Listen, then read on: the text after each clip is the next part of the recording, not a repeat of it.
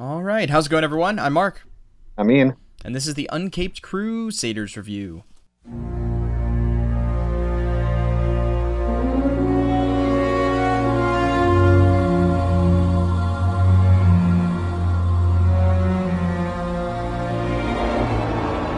Well, well,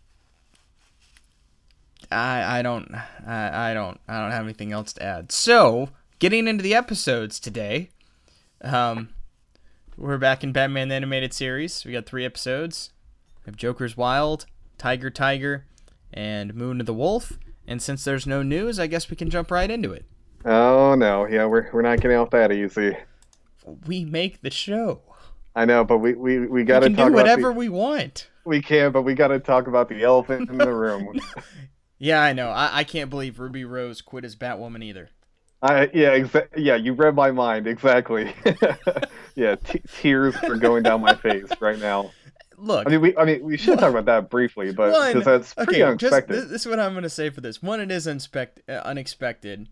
Another thing, I don't care because No, I we don't watch care. it. I watched the pilot episode just to say that I did. I think I even watched the second episode. Regardless, it's horrible. Yeah, I saw part of it obviously in that terrible crisis and stuff. Anyway, it's awful. Okay. It's horrible. Everything about it is terrible. It's terrible. acting's bad. The writing is atrocious. The character isn't even the character. Like it's no, like I can't. Other than if you're just a straight up moron like anything that CW puts out, or just a straight up SJW who just wants to see their agenda out. Like, other than that, I can't understand anyone who would enjoy this, because if you're a big Batwoman fan, this is nothing like Batwoman. I don't even care about the Batwoman character, and I know this is nothing like her, so they're not gonna like it. Anyway. Yeah, there's no appeal. But regardless, I don't care. But I thought she was a good casting choice as far as the character. She has the look. She's a little small, which is a little different because she's like, I don't know, she's like a little over 5 feet. Like, she's not big, so I guess that doesn't really add up. But as far as most of the other stuff, because she has this kind of badass look to her and stuff like that, so like she has kind of that type of presence. So, I mean, I got it. I get that, and I think that would be fine. And I like Ruby Rose fine.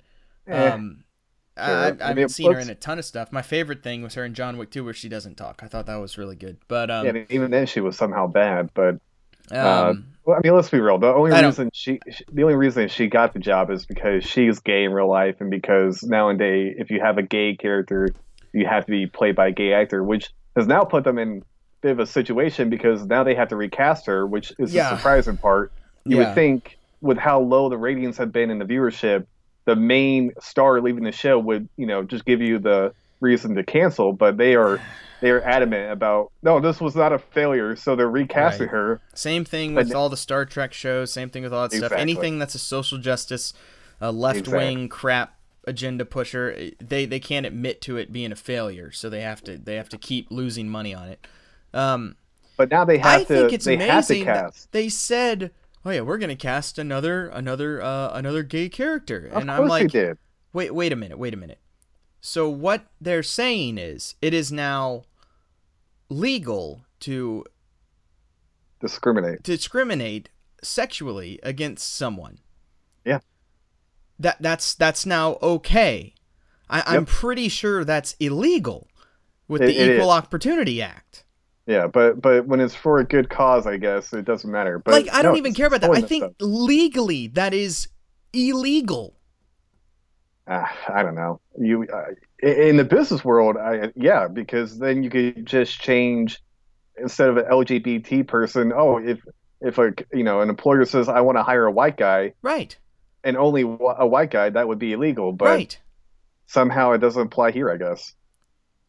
Plus, not only that, they're applauded for it. They are now forcing individuals to reveal their sexuality in order to get a role. Yeah, regardless of even discriminating. This is not something that should ever have to be revealed in any way, shape, or form. It's none of anyone's business. And again, it's just the principles of, you want to hire, ideally, you want to hire the best actor. So now you're counting out how many potentially good people just because you want the headline of openly gay actor so and so is the Yep. new Batwoman. Again, Yep. it's all for the optics. They don't care. Oh yeah, of course. I mean, of course, but I don't even know how this is allowed. Like, not even Yeah, like, oh, how could a studio do it? Like, no, I don't even know how it's even legally allowed. I yeah. don't understand. Anyway, I so mean, that's just pretty amazing that it's yeah, even and that I far. don't blame Ruby Rose either because I'm pretty No, sure this was entirely her decision. One, because again, the ratings are terrible, to and be then fair, I you think this might have been a mutual decision based on how the studio seems to be handling it. It doesn't seem like they're all that broken up about it either. no, definitely, yeah, because I saw Midnight's Edge video about it, but I definitely get her side of it, whereas Sure. it's not worth it, especially when you consider the fact Especially that she when was you know, especially when anyone with 2 cents knows that this is horrible. well that Who and wants to keep that making a horrible TV show with how brutal the hours and all that stuff are? Who wants to do that? and then not to mention almost being paralyzed. I mean, Right, that's a yeah, yeah, huge yeah, deal that right there. too. So, I mean, it's one thing to almost be paralyzed for a movie like Mission Impossible, but Sure. for Batwoman, where you get maybe 500,000 viewers an episode, no. Yeah, yeah. But yeah, Anyway, so just all end the right, so show. we got the news out of the way. So now we can start No, in no, on the no, animated no, series episodes. Yes, we no. can. Now we got to talk about it. We don't have to. Okay, fine, This is fine, the fine, fine, fine. We can talk about it. The 40th this is anniversary the of biggest.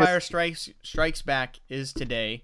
Oh, you son We're of a bitch. recording this Thursday night, and I think it's ridiculous that Star Wars, like the Star Wars accounts, are pushing this, and it amazes me because I thought their whole thing was to destroy everything about the original Star Wars, but apparently not, because they need the buzz. So No, you're totally right. That's totally what's taken up my whole Twitter timeline the last couple of days. I Is the know. 40th anniversary of Star Wars? No, you're right. Couldn't be anything else. No, it's but I like it that we're celebrating it because it's a fantastic movie, one of the greatest of all time, one of the greatest sequels of all time. So, I mean, we can talk about that, favorite scenes and No, everything come on, like we that. have to. You Are can we go gonna ahead and you at can least? go first. No, Mark is deflecting because rightfully so. We don't want to spend any more time and energy talking about this exhausted I crusade that know, has I been going on. can't believe it either, but for some reason they cast Bruce Wayne in Batwoman. Oh my God, Mark, It's I'm gonna, unbelievable. How can I'm we gonna kill you. how can we do that? Who wants that? It's the Snyder cut. Okay, the Snyder cut is finally happening. For God's sake, it was officially announced. What yesterday? I guess Yes, it was yesterday. Snyder did It was yesterday. some live stream or something, Yeah. and so of course that's what's dominating the whole entertainment news. You know, there's not a whole lot going on right now. They're in the Ruby Rose, so yeah, it's finally happening. It's not a joke. HBO, I guess it's going to be released on HBO Max sometime next year. Yep. Oh, so here's my question. They're actually putting money into finishing it. I saw like 20 to Apparently. 30 million, which No, I I don't. guess I get. guess. But I mean, I it's guess that's not where done. So like, no. so they would I mean have that. to. I would assume. I guess that's what they're using all that money they made from Joker. It's like we got I a couple guess. of I mean, to be 800. fair, they got a bunch, and they're not making Oh anything yeah, else. So yeah. I mean, you might as well. It'd Again, be this nice. makes sense in this because of this. If it was not for this COVID-19 stuff, this would not be happening.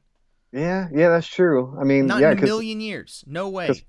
production on Batman is halted, so it makes sense. And like to be fair, when they announced that the whole deal with Warner Brothers and HBO Max went through, that was the only time I actually thought maybe this cut could happen because they'll never release it into theaters. They would Right. never make a Blu-ray and spend all the money on They might at this point. I wouldn't be surprised if they do after, that. but not only not solely as a way to push out the cut. Oh, Whatever. yeah. You're Yeah. probably So right. when that happened, I was like, this actually could be a viable option. And sure enough, here it is. And oh God,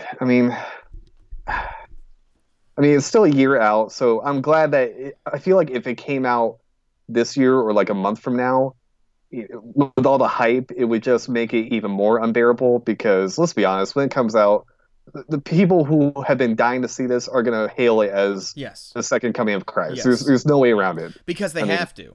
they have to because they've invested how many years and how much Yep. time to front this. So it Yep. can't be anything less. Right. But but then you have all the people like us who, I mean, I'm One, not gonna get HBO Max just to watch it. oh no, heck no. No, especially a 4 hour long movie. I mean, even, they're talking about maybe cutting it into parts, but at that point, like, who cares at that point? That's not a movie. Like, I don't get it. Okay. This looks like it might. Yeah, they might either. It could be 4 hours long, or they might split it into a 6-part miniseries. Which to me makes no sense. That I feel like that kind of defeats the whole purpose. Right, because this is a whole thing. It was a movie that he didn't get to make, and if you're making it miniseries, it's not technically a movie. Like I mean, granted, it doesn't make much sense from ultimately. Any other... It doesn't matter. No, it doesn't matter. Yeah, whatever. I don't care. I don't care. I don't care at all.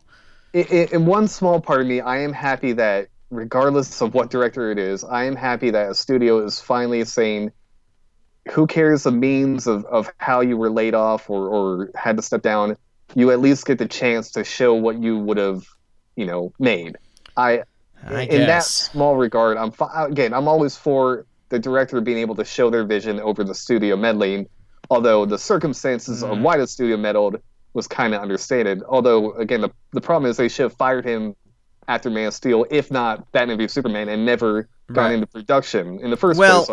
Unfortunately, as far as the general public goes, Man of Steel was a success. I wouldn't say for most people. I would say for the general, just random, a superhero movie's coming out, know nothing public type movie theater goers, it was a success.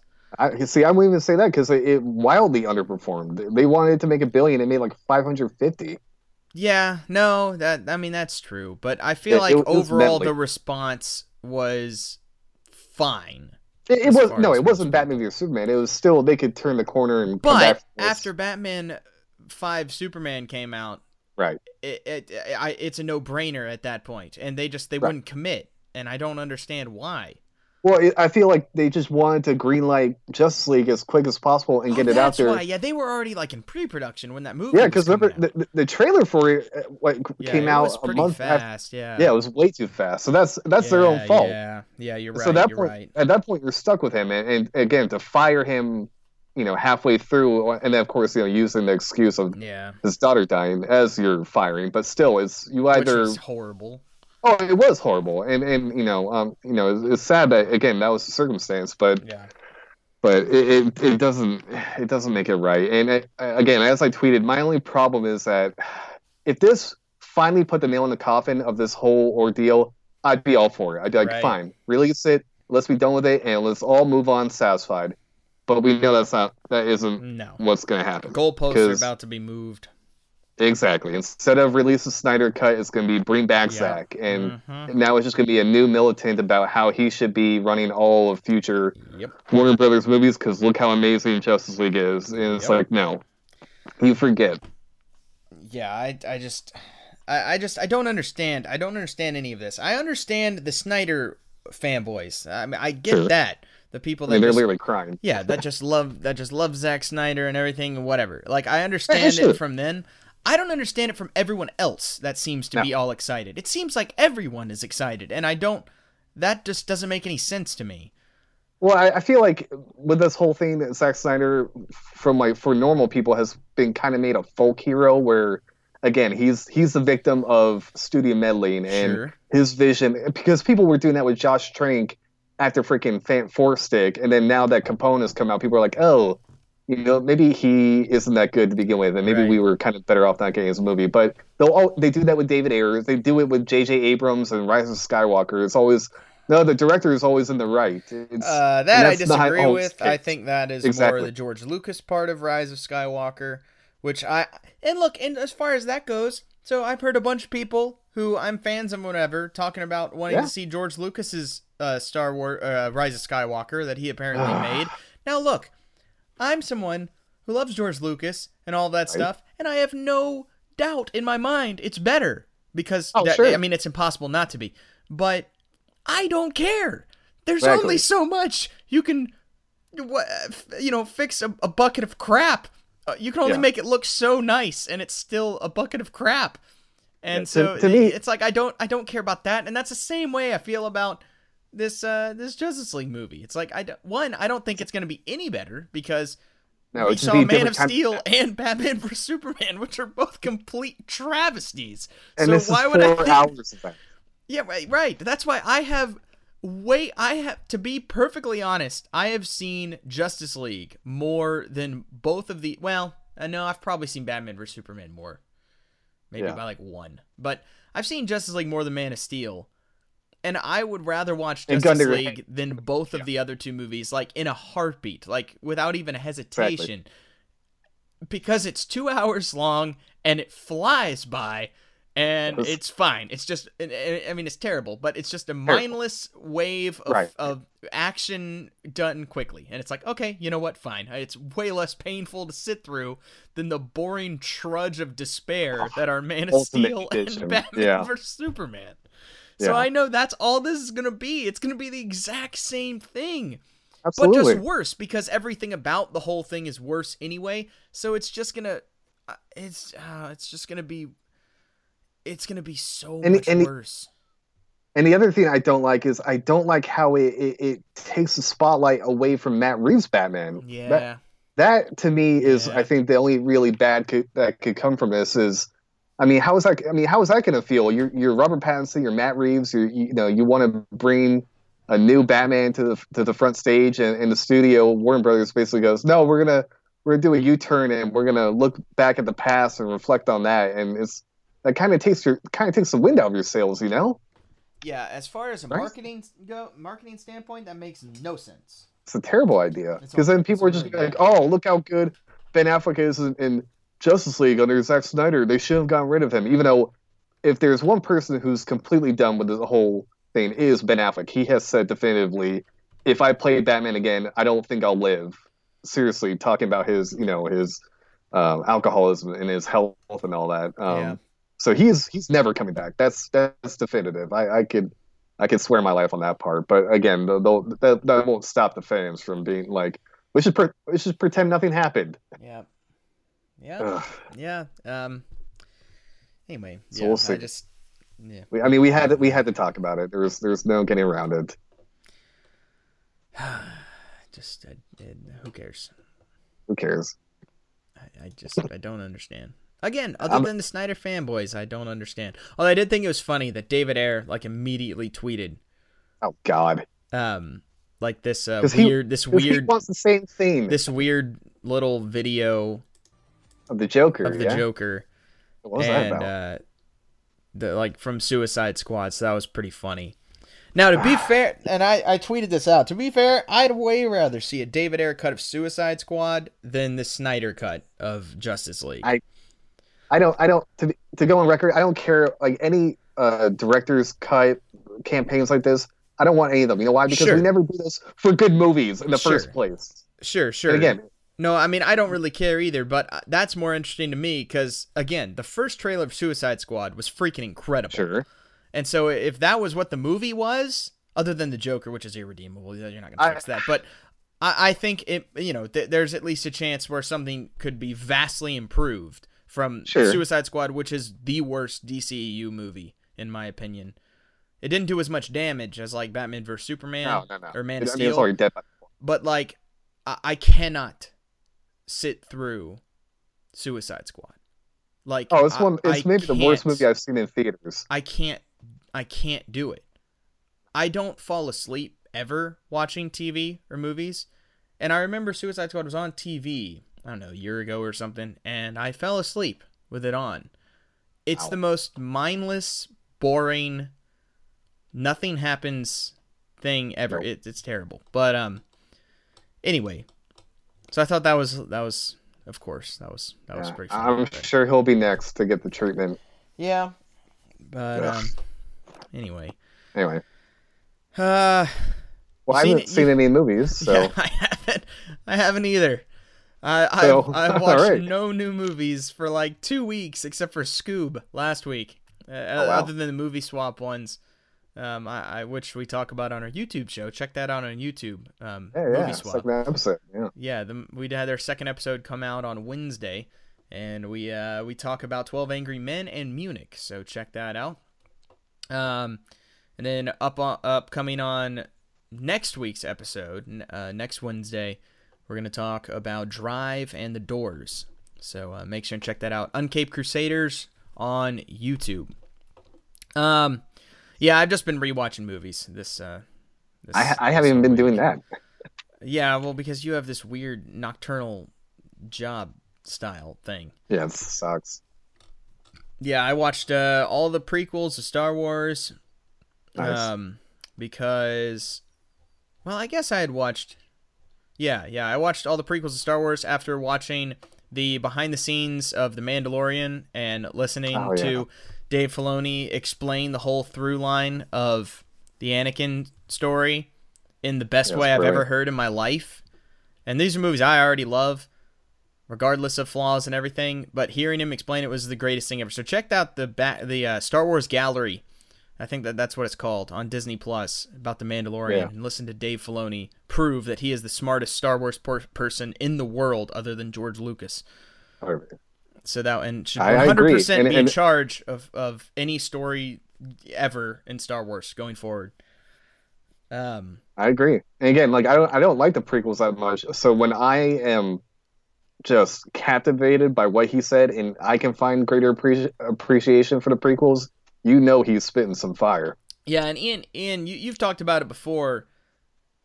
George Lucas is absolutely brilliant at coming up with stories and everything. It's just technically he's not the best at putting those out there. He's a brilliant visionary and creative, but not a great writer, and that's actually very common. Well, I think he's a decent writer. I think he's just not good at putting everything together. Sure, but that's part of writing. Sure. Because Tolkien's kind of the same way. Tolkien came up with, brilliant fantasy, but when you read the actual books, he can go for 3 pages about a forest. A doorknob. Tolkien, you're killing me. Like, I remember trying to read The Hobbit as like a 10-year-old, and the first 3 pages are about the door. Yeah. No, I'm not even exaggerating. It is about the Hobbit door. And I quit reading for a while. I was like, I can't do this. This is ridiculous. But again, but like Lucas, you look at what they create and you're gobsmacked. You're just dumbfounded. But putting it to paper is a whole different skill. You think it'd be easy, but it's not. Everyone has brilliant ideas in their head, but putting it to paper is a whole different thing. So George Lucas is brilliant. Yeah. There's no question about that. And that's why he was, and it's kind of funny. He was smart enough. I don't know if it was smarter just time wise, but with Empire Strikes Back and Return of the Jedi, he didn't direct either one of those, and also had co-writers for the scripts, or for the screenplays anyway, because I think those had to do probably more with time constraints because of just the amount of work it went into making those movies.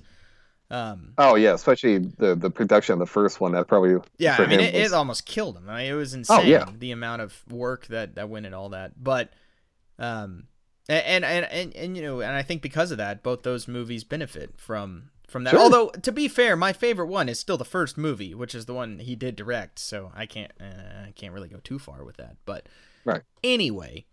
And it was the 15th anniversary of Revenge of the Sith a couple of days ago too, so that was that was pretty cool. 15 years. God, I remember seeing that in theaters. Don't rub it in. Sorry. Yeah, I'm still mad about that. Those of you that don't know, I wasn't allowed to watch that in theaters because I was 10. I was 10 at the time. And it was a PG-13 movie, so that nixed it for me with my parents. And that, to be fair, it is a dark one too. I remember. It is, yeah. And then I remember going to see it with my grandparents because they love Star Wars, and even they were like, "Oh my god." yeah. So, but still, I'm salty about that one. Sure.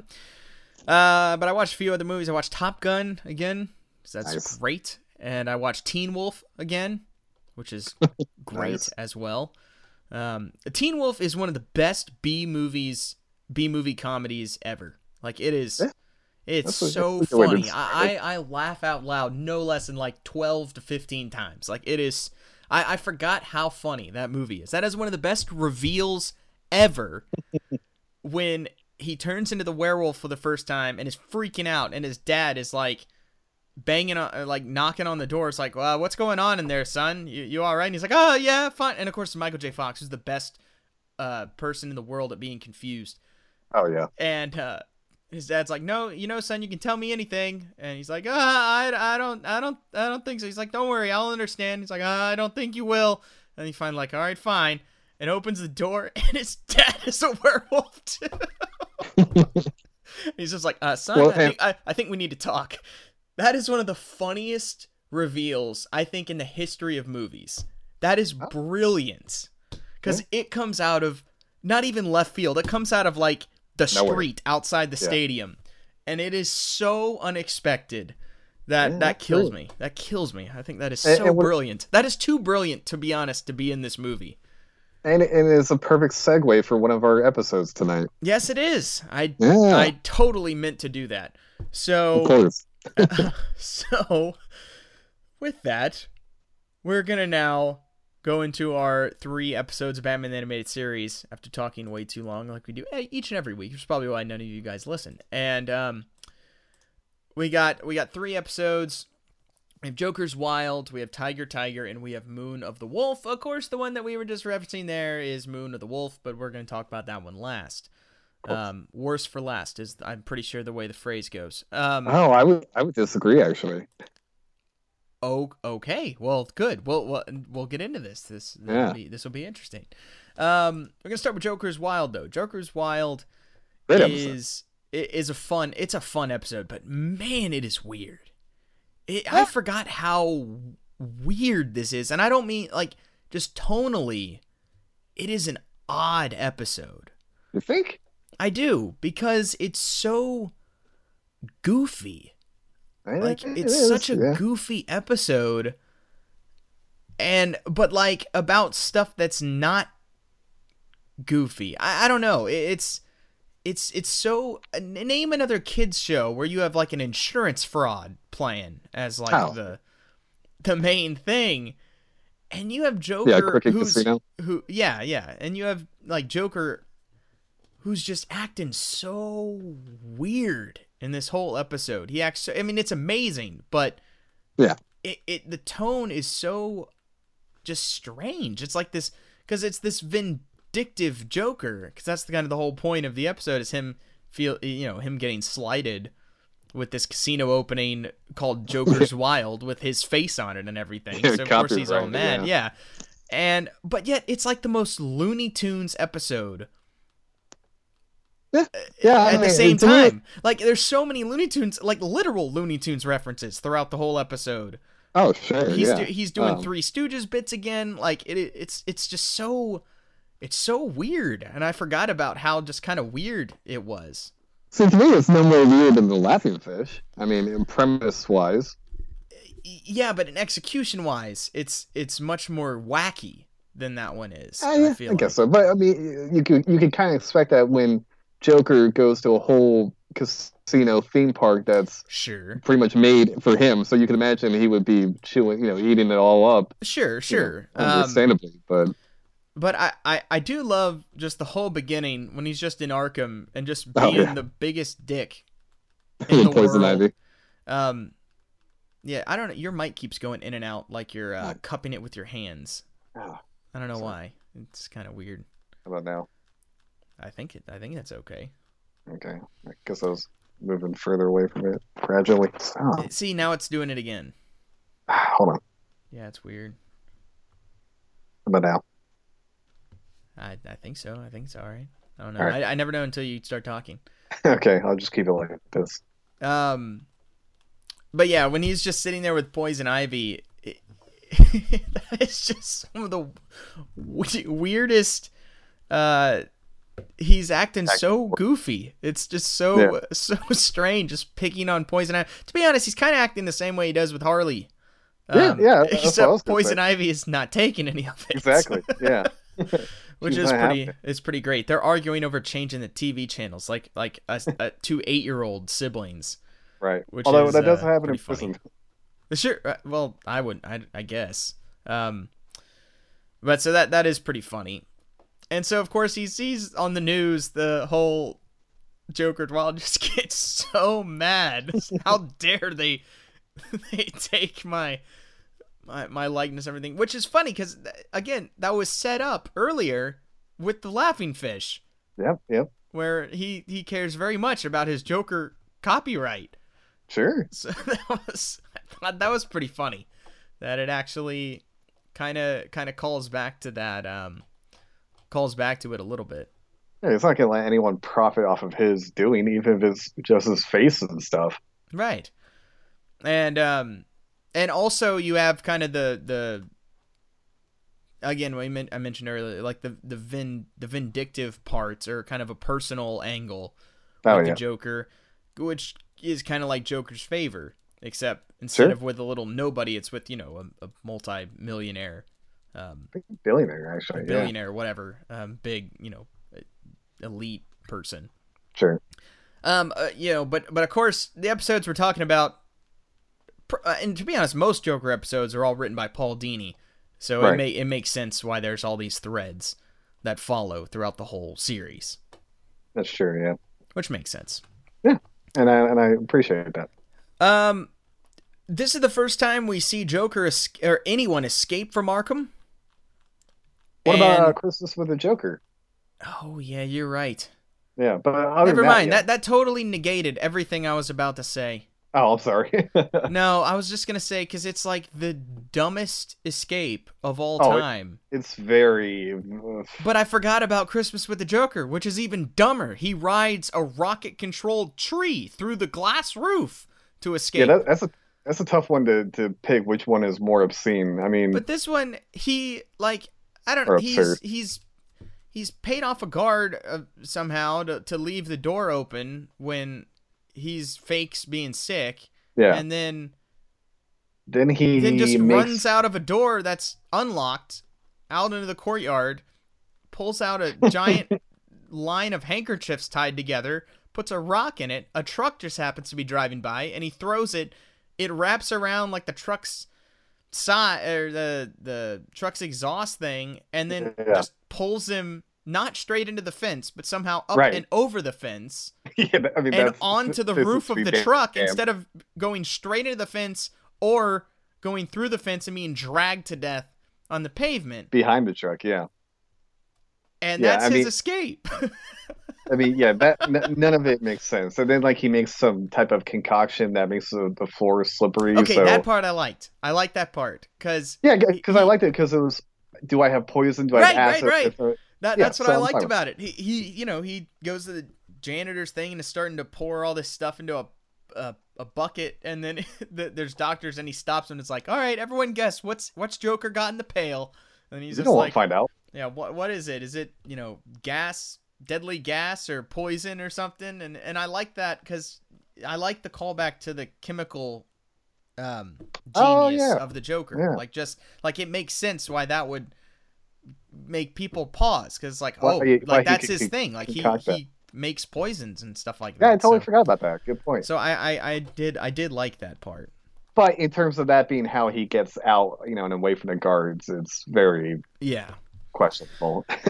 It's goofy. But again, this whole episode's kind of goofy. So I mean, it fits with the tone. It's straight out of the Adam West show when Joker springs himself off the pitcher's mound or whatever. Yeah, that's a good point. It is along those lines for sure. It's not that much far-fetched. Yeah, no, it's not. Yeah, it's not really crazier than that. I think it's interesting how do you keep the reveal of a casino secret? That's a good point. It's a giant building. There's no helicopter shots of it. I just don't. It takes months to build. Anyway, that was pretty impressive. I also love how Summer's just looking at it, just like, that's disgusting. And she's alive, and they're like, Summer, we're live. She's like, oh, and here's the reveal. I thought that was pretty. That was pretty funny. I liked that.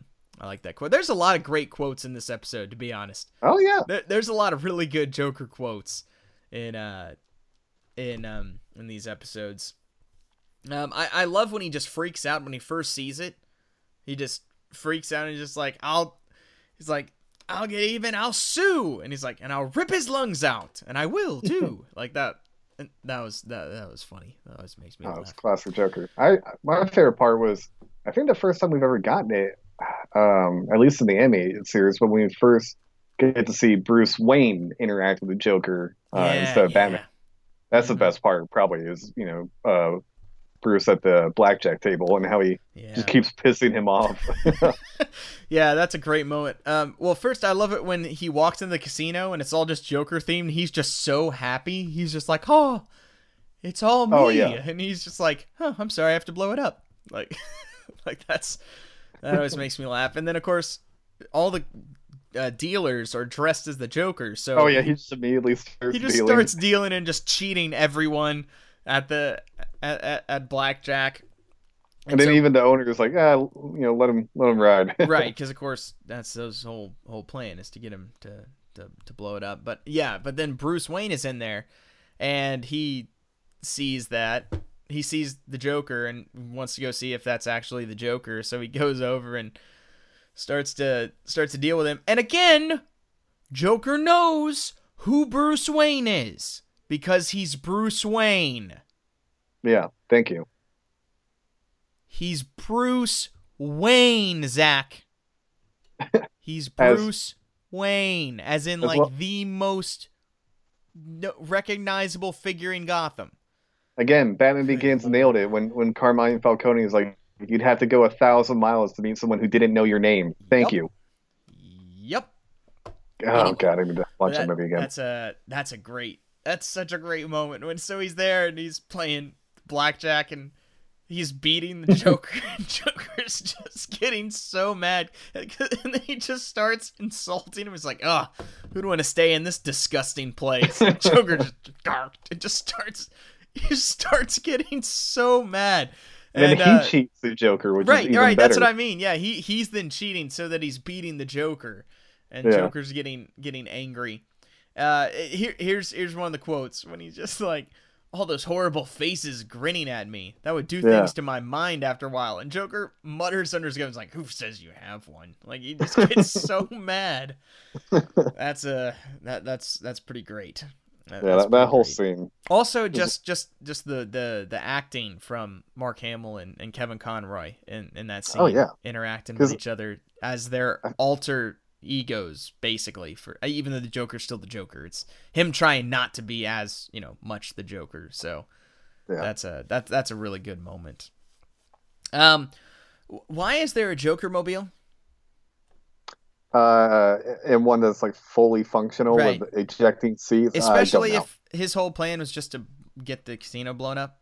Why was this made? I don't know. You in real life, it would just be like a styrofoam cutout, and you would get into it, and it'd be nothing. Yeah. So if we haven't touched on the whole plan, so Cameron Kaiser, the billionaire that built it, it made him go bankrupt. So now he changed it from its original design to the Joker design to try and coerce the Joker into blowing it up so he can collect the insurance money. That's the plot, and that's it. That's all. That's all there is story-wise to this episode. And it's just it's simple story to the point, and good character motivation as well for the Joker. Yeah, which is interesting. It's one of those where Batman's not even a factor in this story really at all. Yeah, until the end. Yeah, he's just kind of the, just the one who's trying to prevent all the collateral damage from happening. He's not really affected by this episode in any way. It's with the Joker and Cameron Kaiser, which is pretty interesting, and I like that. Yeah, I like that a lot. Yeah, it's like Joker's favor again. Which, to be fair, that's usually the way Paul Dini episodes go. That's true. Yeah. They tend to follow that thread where it's almost two villains going against each other in a way, and then Batman kind of having to stop that from happening. I mean, Heart of Ice is the same thing. Right. Yeah, I mean, it's good to have some episodes like that every now and then. It's not good to have, a 2 hour movie Right, set right. like that. But in his case, as Paul Dini, it often works. Yeah, because he just knows the characters so well. Right. Well, Batman figures out everything and, of course, gets captured by Kaiser a little too easily and sent down to the Joker, who's getting ready to blow it up. So the Joker, of course, jumps on that and he's gonna he ties Batman up to this giant roulette wheel. And he's gonna blow up the whole hotel and Batman too, until Batman tells him about the plan How that's how he's happening. falling It's right like, yeah, into Kaiser's plan. you're being played for a patsy, and Kaiser's just trying to use you and everything. And Joker's he gets so many. He's like, oh, I hate it when you make sense, because even he's like, oh, yep, he's right. But he's still gonna kill Batman, obviously. Oh, of course. And so it's a pretty great plan as far as elaborate death traps. Pretty good one. I mean, this one easily could be in the Batman TV show, the Adam West show. Oh yeah. Giant roulette wheel, and then throws a grenade in it. That's pretty awesome. Which, although again, I feel like in the laws of physics, a grenade would just instantly pop right out. But whatever. Yeah. Although I guess the little ball doesn't in roulette, but right.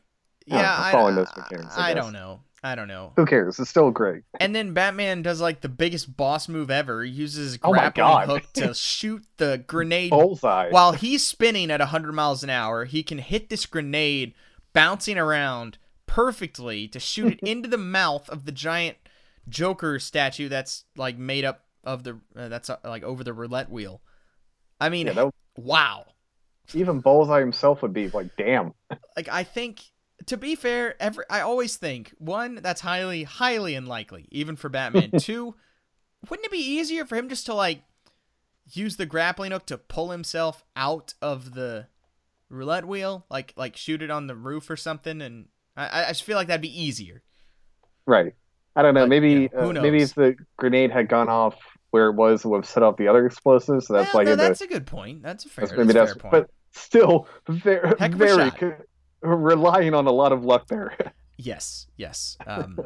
Most definitely. But then, of course, Joker goes after Kaiser. They go up in a helicopter. Batman is there to stop him. Punches Joker in the face with a really solid... That's a solid shot of Joker getting punched in the face. Yeah, that's a good one. And they almost crash, but he's able to save the day, and Joker goes back to Arkham. So pretty simple. Pretty simple plot all the way through, but it's fun. I like it. It's a lot of fun. I feel like this is the most we get to see of Joker in a single episode. I mean, it's pretty much his episode. Yeah, he's in it more than Batman. Yeah, more so than the other ones, I think. Yeah, it's great because it's just Mark Hamill putting on a show, and I mean that's never a bad thing. No. That's another great line when when Batman shows up on the helicopter and he just is like, "Why can't he stay dead?" Like that. That's a great line too. Again, there's a lot of great lines in this episode. Oh yeah. Another part I wanted to talk about, going back to another thread. I knew there was another one that I was forgetting about with Paul Dini's writing. Oh. At the beginning, it's Joker and Poison Ivy going at it back and forth. And that ends up being a thread because Harley and Ivy end up joining up, and Joker and he does not like Poison Ivy. Oh yeah, I forgot about that. So there's already tension between those two that's been building up to and continues. Nice. So another example of this show having really, really solid writing, which is pretty much consistent across the board. Let's see. There's some interesting trivia things. We got a little David Letterman reference when Joker flips the TV channel at the beginning. It's turned it into a David Letterman show. And that same episode of the show is later watched by the Parasite in the Superman animated series. In an episode of that, they use the same animated show, like of whatever that episode is. Oh, okay.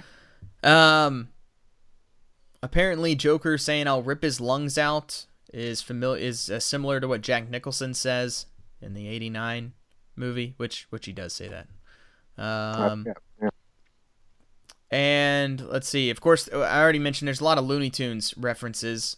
Joker whistles the Looney Tunes theme song, and he uses the Beaky Buzzard line of saying like, "Oh no, don't want to." Oh yeah, he does.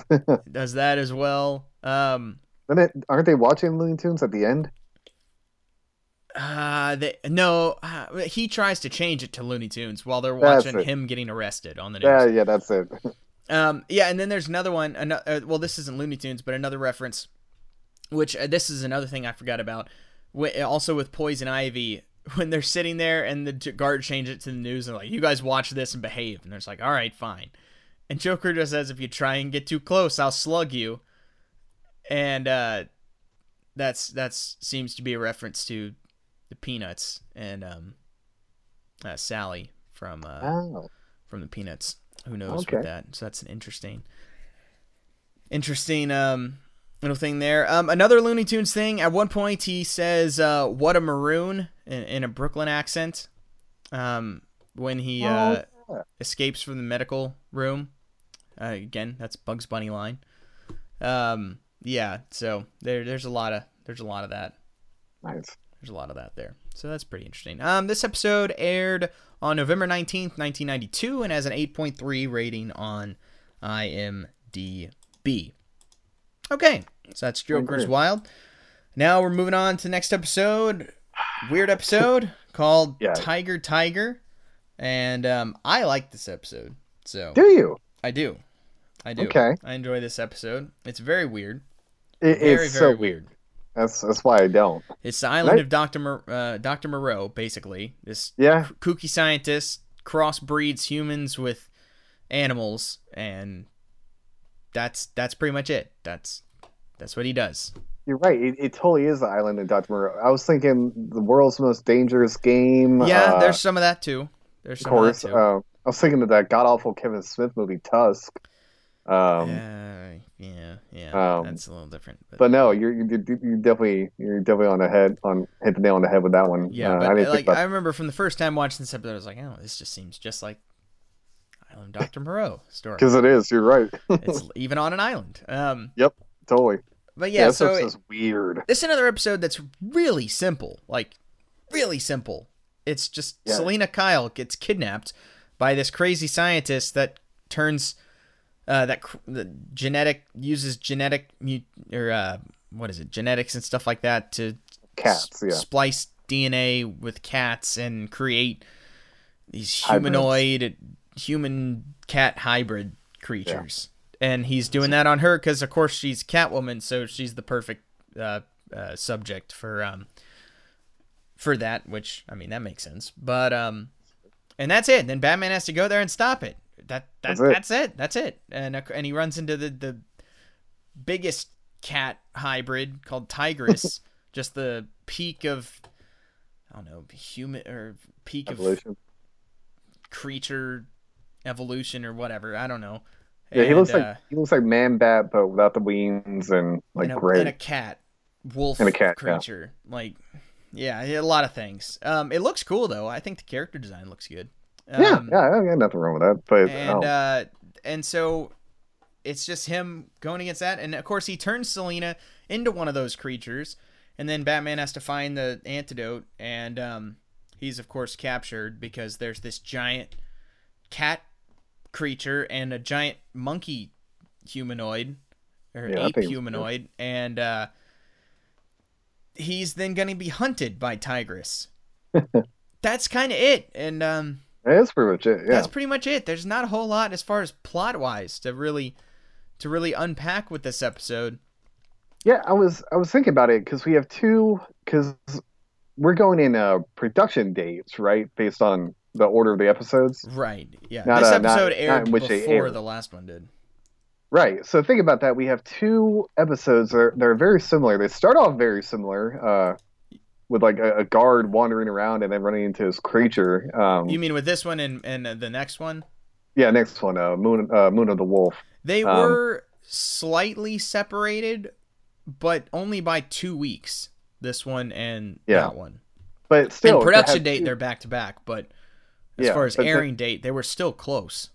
Yeah, but to have two creature episodes so closely together, it made me think, did this come out like right after Beauty and the Beast or something? Because we always talk about how a lot of the episodes that aren't based on the villains are usually they coincide with something going on in pop culture at the time. Obviously, Heart of Steel, Terminator 2 just came Right. out.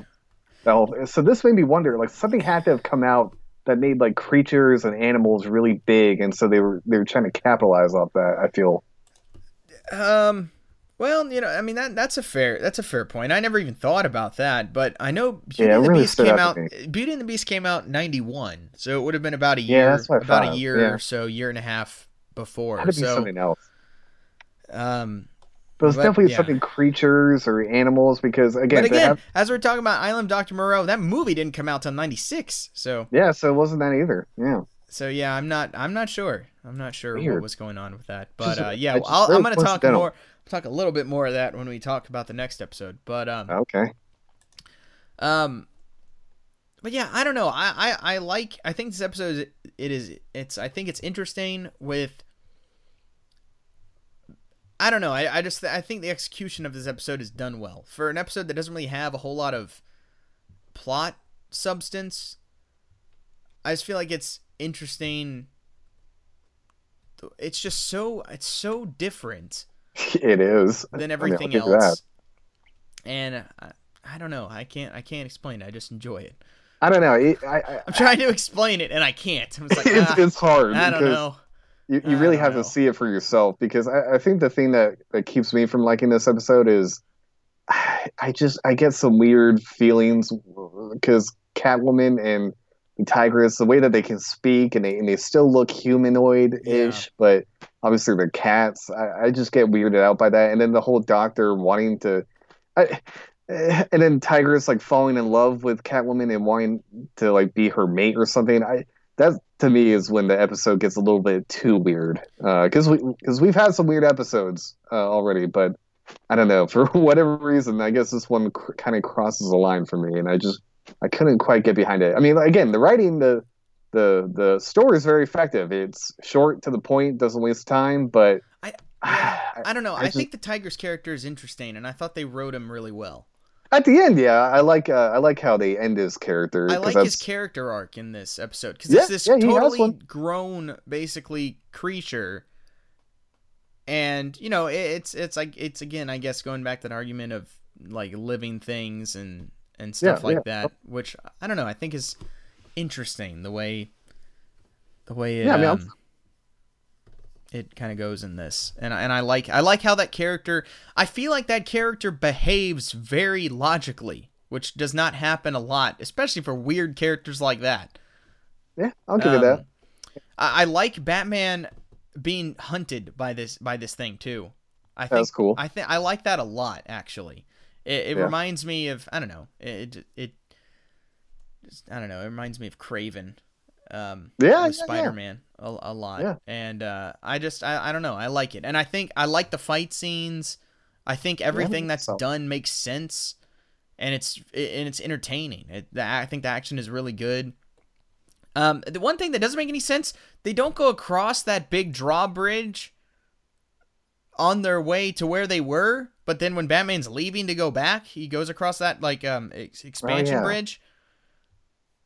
I don't know why, but that's always fun because those things are gonna get broken and people are gonna fall, so that's always fun. Anytime you see them in movies, anytime. It's like Chekhov's gun, it's just it's gonna happen. But I liked all the fight scenes. I even liked, how Batman ends up getting one up on him and traps him in that net, but the end of it's like in his mouth, so he's able to like bite through it. I don't know, I feel like it's paced really well, and everything happens. It makes sense. Stuff leads into another thing, and the one scene leads to another scene really well. It's even though it's not just. Even though it is action for action's sake, it's done in a fairly well plotted out way, and so it's easy to watch, and I enjoy watching that. I'll give you that. I do wonder why we can't get a normal Catwoman episode. Yeah, seriously, we haven't. Not a single one. Russian terrorists with a plague. Oh yeah. Pharmaceutical company trying to poison stray cats and dogs. Yeah. And now this. Yeah, I will say this one. I do like this one better than Cat Scratch Fever for sure. Yes. But yeah, do we get a normal one until Almost Got Him? I don't think so. But yeah, that's the one that stands out to me as a normal Catwoman episode, because even in the new animated series, they're weird. There's the one with the cult of cats and stuff. Like it is. Yeah, there's a lot of. Which is a shame, because I love this Catwoman, but you're right. They're always putting her in these ridiculous situations. Yeah, they're very bizarre. They're very bizarre episodes. But anyway, of course, Batman ends up. He basically convinces Tigress that the doctor, Dr. Dorian, is not a good person. And so he ends up actually turning on the doctor at the end, and turning on his creator, of course. Yeah. Which is cool. I like that. I think that's done. I think that's done really well, and then the whole thing blows up. Oh, of course. Batman's got a harsh. He's got a harsh like dig at Tigress when he says your father was a test tube. Oh yeah, damn. Jeez, because the whole time Tigress calls the doctor his father, and that's pretty brutal. So that's pretty good. But anyway, the monkey's weird, and that's an odd thing. But anyway, he ends up defeating Tigress and ends up getting the antidote, and so that Selina can turn back to normal, because that's what the doctor wants to do, is turn her permanently into this cat creature, because that's the peak of existence or whatever. Yeah, that's weird. Yeah, that's weird. But and then they of course frame the whole episode with the William Blake poem Tyger. And they even have quote a little bit at the beginning, and then they have Kevin Conroy read the whole quote at the end, which gives me chills every time. Tyger, Tyger, burning bright in the forests of the night. What immortal hand or eye dare frame thy fearful symmetry? That is, awesome. I just want to hear him read everything. But... I do too, but I like that poem, and I'm a big fan of William Blake, and I like that poem a lot. And so hearing Kevin Conroy say that at the end is awesome. That's pretty awesome. That's a great moment. Anyway, that's pretty much it. I don't mind this episode. It's definitely not one of the top episodes, but I don't think it's terrible, and I enjoy it. Yeah, I mean, again, I wouldn't. I don't know if I'd call any of the episodes in this terrible. The fight scene alone, I like a lot. A Tigress Batman fight. Sure. Yeah, the whole hunting part is cool, but I don't know. I like you with surgery and weird stuff about that. I guess I just have a weird thing about animal human splicing and still kind of seeing them and hearing them talk, and they're talking about loving each other. I don't know. That to me, it just rubs me the wrong way, I guess. Ian is not a big furry fan, apparently. No, I guess because I was a vet tech, and like that's like a taboo for me. That makes sense. Yeah. I could see that. Yeah. Okay. Oh yeah, another part. I forgot about this. I wrote this down. I forgot. I wasn't looking at my phone for this. Okay. At the very beginning, after Selina gets captured, because she's gonna meet with Bruce Wayne. Right. About some activist thing, whatever. And oh man, there's another thing I wanted to say too that I forgot about this episode. But yeah. So she gets captured, and Bruce like kind of finds out about it, and so he goes, and the police are all there, and Bruce comes running up to the police and is like, "Where is she?" The policeman like turns to him and is like, "Sorry, sir, you're gonna have to leave. This is police business." He then proceeds to turn around and ask, "Where is she?" to the other police officer. It's like, what? What? You're just mad you didn't say it first. Like it's such a weird beat. Where Bruce is like, "Where is she?" It's like, "Oh no, sir, you can't do it." Where is she? That made me laugh. I thought that was very I didn't think about that. Good point. That was very funny. Also, this is the other thing. This episode is so personal with Batman because he's in love with Selina. And so there's that whole element with this where he's super emotional in this episode. Oh yeah, when he first sees her, he freaks out. He's completely freaks out. He just smashes the glass window open. He's like, and then it's almost like a fighting for, both him and Tigris are basically fighting over Selena.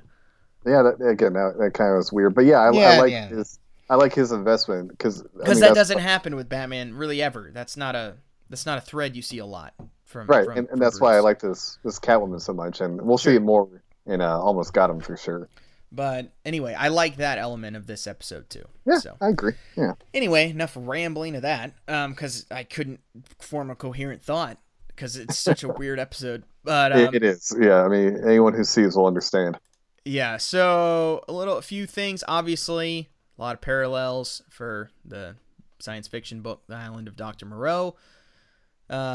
Obviously the William Blake references. The title or the Fearful Symmetry was also used as a Justice League Unlimited episode title a little bit later on. And also we see Kurt Langstrom in this episode because of course he's the expert on, creature gene splicing. Right. With being Man-Bat. So he's doing well. That's interesting. I kind of like that callback there. And apparently in the video game Arkham Knight, there are posters of a film titled Dr. Dorian's Island of Mutants. Oh, nice. And they depict like silhouettes of like feline creatures on top of a mountain, which is a lot like that final shot of this episode with Tigris. So that's pretty interesting. Another thing that I didn't know, the zoo security guard, voiced by Jim Cummings. No kidding. Yeah, I did not know that either. So I didn't know it either. That's pretty interesting. He also does the voice of Garth, apparently, and Tigris. God, how we not know that? I don't know, because he's playing weird creatures. I guess, yeah. He's such a chameleon with his voice, I guess. But yeah, but Jim Cummings is the voice of pretty much all the creatures in this episode, which is pretty cool. Oh, sweet. Yeah. Pretty cool. All right, this episode aired on the 30th of October, which makes perfect sense because it fits for Halloween. And 1992, and it has a 7.1 rating on IMDb. Not a very high rating, which I think is a little bit underrated. Yeah, maybe a little harsh. But anyway, now we're going to talk about an episode I think is utter dog crap. Oh. And it's going to be Moon of the Wolf. Ian, I hate this episode. I hate everything about this episode. This is the biggest waste of time on this prop. I was trying to think. I was like, I don't know if I could point to one episode as my least favorite of the whole Batman animated series. But if it's not this one, it's got to be close. And I couldn't come up with one that I like less than this. There's a few duds, like Critters and from the new ones and some of those. But I do not like this episode at all. When I rewatch the series, which I've done several times, I almost always skip it. This is usually the first one that I end up skipping. The whole time. I think I do the same. It's terrible. It's terrible. Because what even happens? Nothing happens. There's no story. There's no anything. It's just a Olympic athlete took this wolf steroid, and it makes him turn into a werewolf. And now he has to work for the scientist who gave it to him to try and pay it off. And that's it. Which. Did you find it weird when they're showing the whole flashback of when he first takes the serum or whatever? The doctor mentions that it has wolf estrogen. Yeah, that's weird. I noticed that too. Wouldn't it be testosterone to help with muscular? Yes. Yes. I mean, granted, there are a lot of things in this episode that do not make sense, but that to me was a little one that stood out. As really, you no one caught that. Yeah. Yeah, I noticed that too. That seems a little backwards. And that was the other reason that it made me think that these episodes were influenced by the popularity of Beauty and the Beast. The guy, what's his name? The athlete who turns into Tony, right? Tony something. Anthony. Yeah, it's Anthony. Like oh great, I just whatever. I just blanked on it too. He looks like Gaston, and he acted like Gaston, so that made me think, oh. Beauty and the Beast, totally. But I mean, Romulus, that's his name. Romulus, this is Anthony Romulus. Yeah, he's got this weird unibrow, and he's this huge meathead. And then apparently, him and Bruce are like friends. Yeah, they work out at the same gym. And why is an Olympic athlete working out at just? I mean, to be fair, Bruce Wayne would probably be a member of whatever top thing is, but like athletes don't work out at like public gyms. No. They have all their own crap. So that's, oh God, yeah, they have their own trainer that schedules everything. But yeah, no, I mean that just came out of nowhere. Where it's like, oh, old friend, what? We've never seen this character before. Yeah, that was odd. Like. Nothing happens. I mean, it starts off just sucks. It's pointless. And it's so weird because I noticed this as I was watching opening credits. Like, it's written by Lynn Wein. Yeah. You know, like famed Batman comic book writer for many, many years. And it's also based off of Batman number 255 from 1974, which he wrote.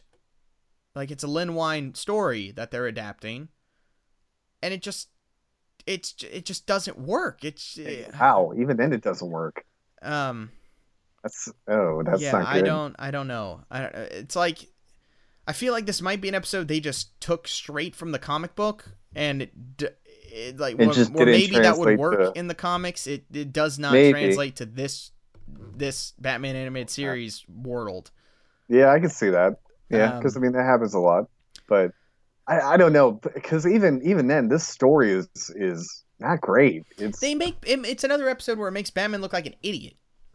Yeah, because like he's a moron. Like he thinks this is a guy in a wolf costume. Yeah, he keeps thinking it's a mask. And one, how could you ever think that from looking at this thing? And two, we have had like what, 2 episodes with like body changing. Right. Things. We just had one last week with Tyger, and there was another one where there was some sort of Man-Bat. Yes, and Man-Bat. So that's so far out of your line of think. Like, I understand how, like, if I was walking down the street and something like that happened, then maybe I would think that, because like we have no precedent for a werewolf in real life, but Batman does. Yeah, it's like, what's going through his mind? Oh, some 8-foot tall freaking Bane is wearing a wolf mask and attacking the zookeepers or whatever. He just walks right into traps, left and right.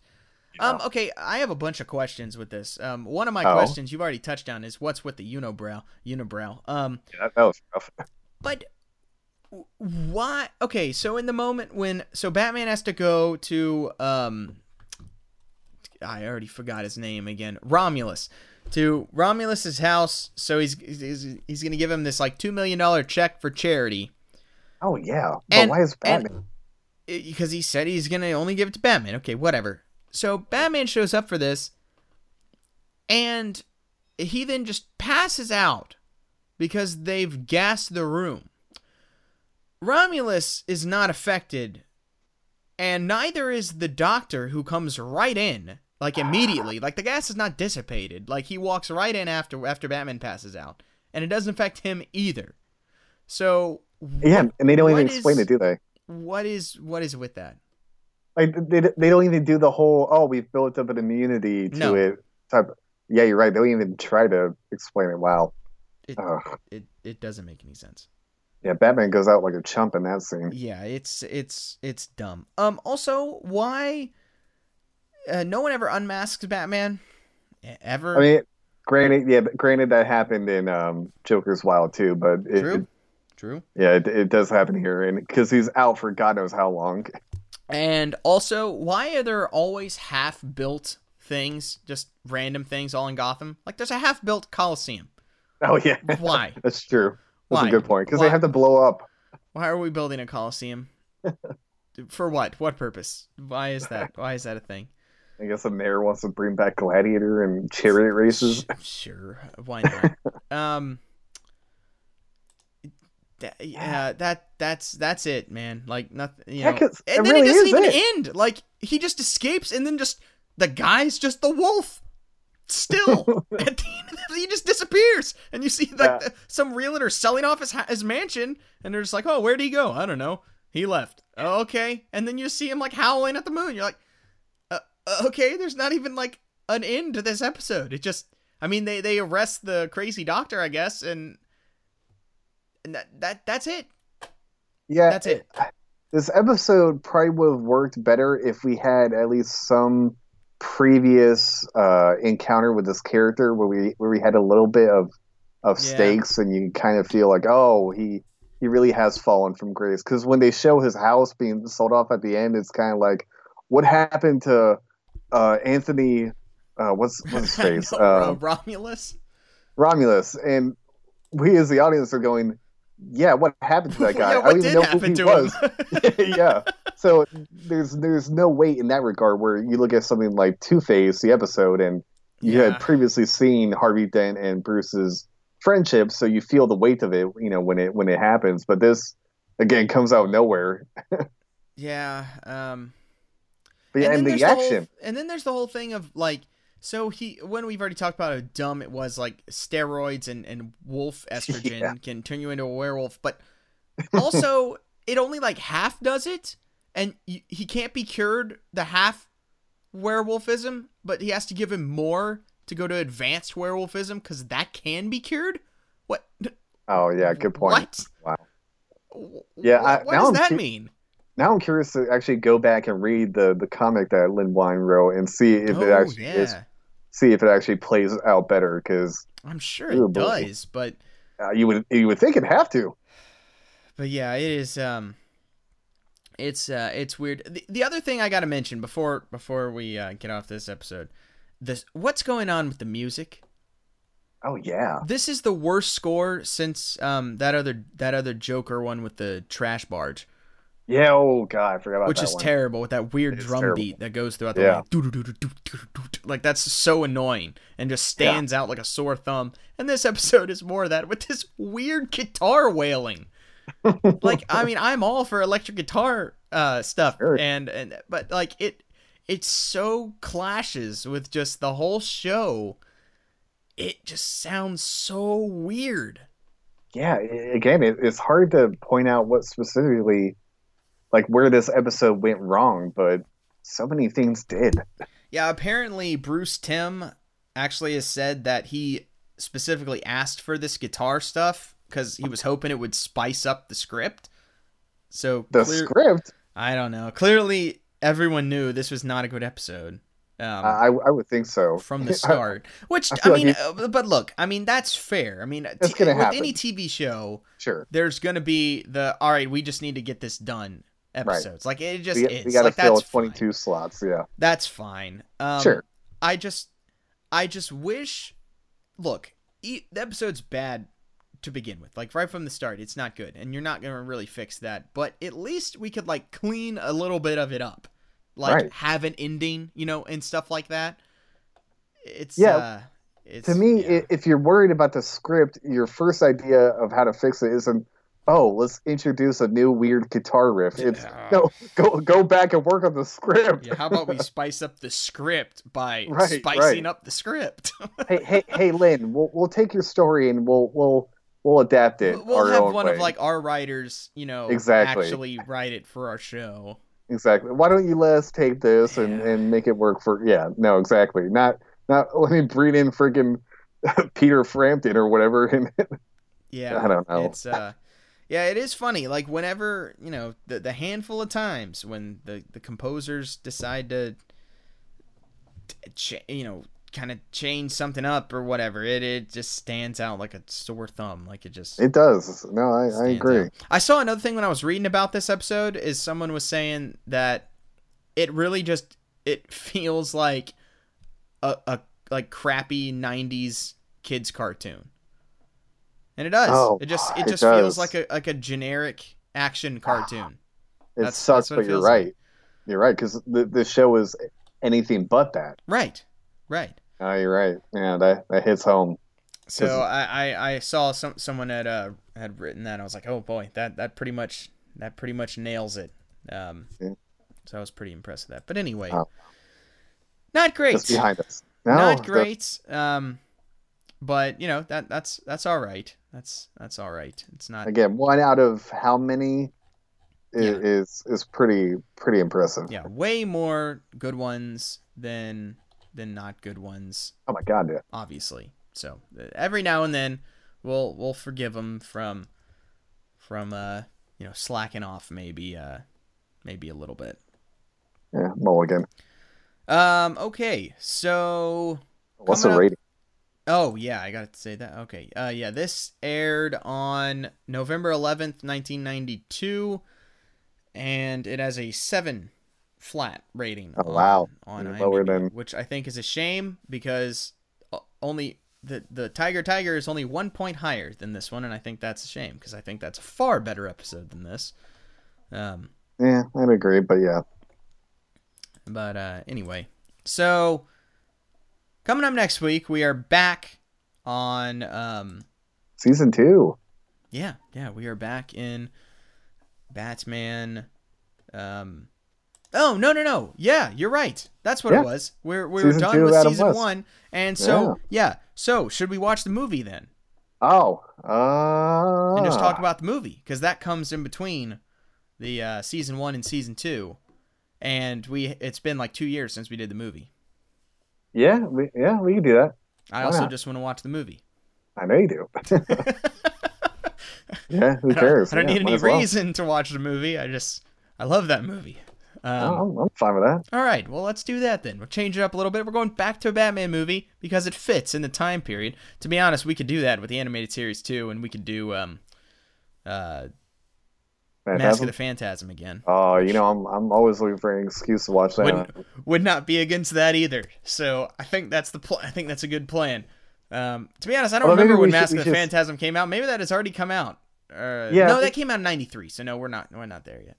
Yeah, so like maybe we should wait and do Phantasm when there's some type of anniversary for it. But yeah, we can watch the Adam West movie again. Why not? All right, perfect. So next week, before we start season 2. We got to watch the movie again, just called Batman, which came out in between season 1 and season 2, of course, with Joker, Penguin, Catwoman, and the Riddler, which is a big deal because that had never happened before. We had never seen multiple villains teamed up together, so it's a big deal. Way before we paired up the Avengers, we had paired up the 4 biggest Batman villains. All in one movie, which is a lot of fun. So that's what we're going to watch next week for the show. Coming up, what are the next animated series episodes that we have? I was trying to look that up. Let's see. Where were we at? Okay. We're going to have Day of the Samurai, Terror in the Sky, and Almost Got Him. Those will be the next 3 in 2 weeks that we'll get to. Again, 2 good episodes, 1 kind of episode. I would say 1 great one good episode, 1 sure. Yeah, that's a good way to put it. Yeah, that's fair. Yeah, I mean, I think Day of the Samurai is a really good episode, but yeah, it's not. I do too. It's not Almost Got Him. That's for sure. No, I mean, Almost Got Him is for many people considered one of the, if not the best episode. I agree. Definitely one. For good reason. Definitely one of the best episodes. Oh, yeah. So next 2 weeks we got a lot of good stuff. Batman movie next week, 6 Batman movie, and then those 3 episodes of the animated series. Make sure and follow us on Twitter at Uncaped Review. I post all the updates to all the episodes and also the updates for Movie Swap, which airs on YouTube every Wednesday. Check that out where me and Ian swap movies that the other one hasn't seen. And sometimes we'll be comparing movies. Sometimes we'll be just talking about movies that we like. Who knows? We can do whatever we want. We might do like a versus where we look at 2 movies and compare. Like we talk about Unforgiven and Tombstone. Maybe we're definitely doing that in 2 weeks. Yeah, I've already decided that's what we're doing for the episode after this next week's episode. I'm down with that. I think that's the move. We're gonna compare and contrast Tombstone and Unforgiven and explain why Tombstone is the vastly superior movie. And why it's vastly underrated and Unforgiven is vastly overrated. And to be honest, I'm kind of dreading having to sit through Unforgiven again. But I don't know if I'm going to do that. I might just have to brush up on it a little bit, but because I don't know if I could bring myself to watch that damn movie again. It's a long movie. It's a long, slow movie. So yeah, and I hate it. We'll get to that. See, there's your tease, folks. So definitely check out that coming up on Movie Swap on YouTube in a couple of weeks. Yeah, that'll be fun. Stay tuned for that. Follow us on Twitter at Cape Review for all the info for that. You can follow me on Twitter at MarkyMarkBrand. You can follow me at Ian Bark. So do that as well. And any final thoughts, Ian, before we sign off? No. Looking forward to what we got coming down the pike, and release the Snyder cut. Oh my gosh, why'd you have to ruin it? All right, thanks a lot, everyone. Thanks for listening, and we will talk to you next week.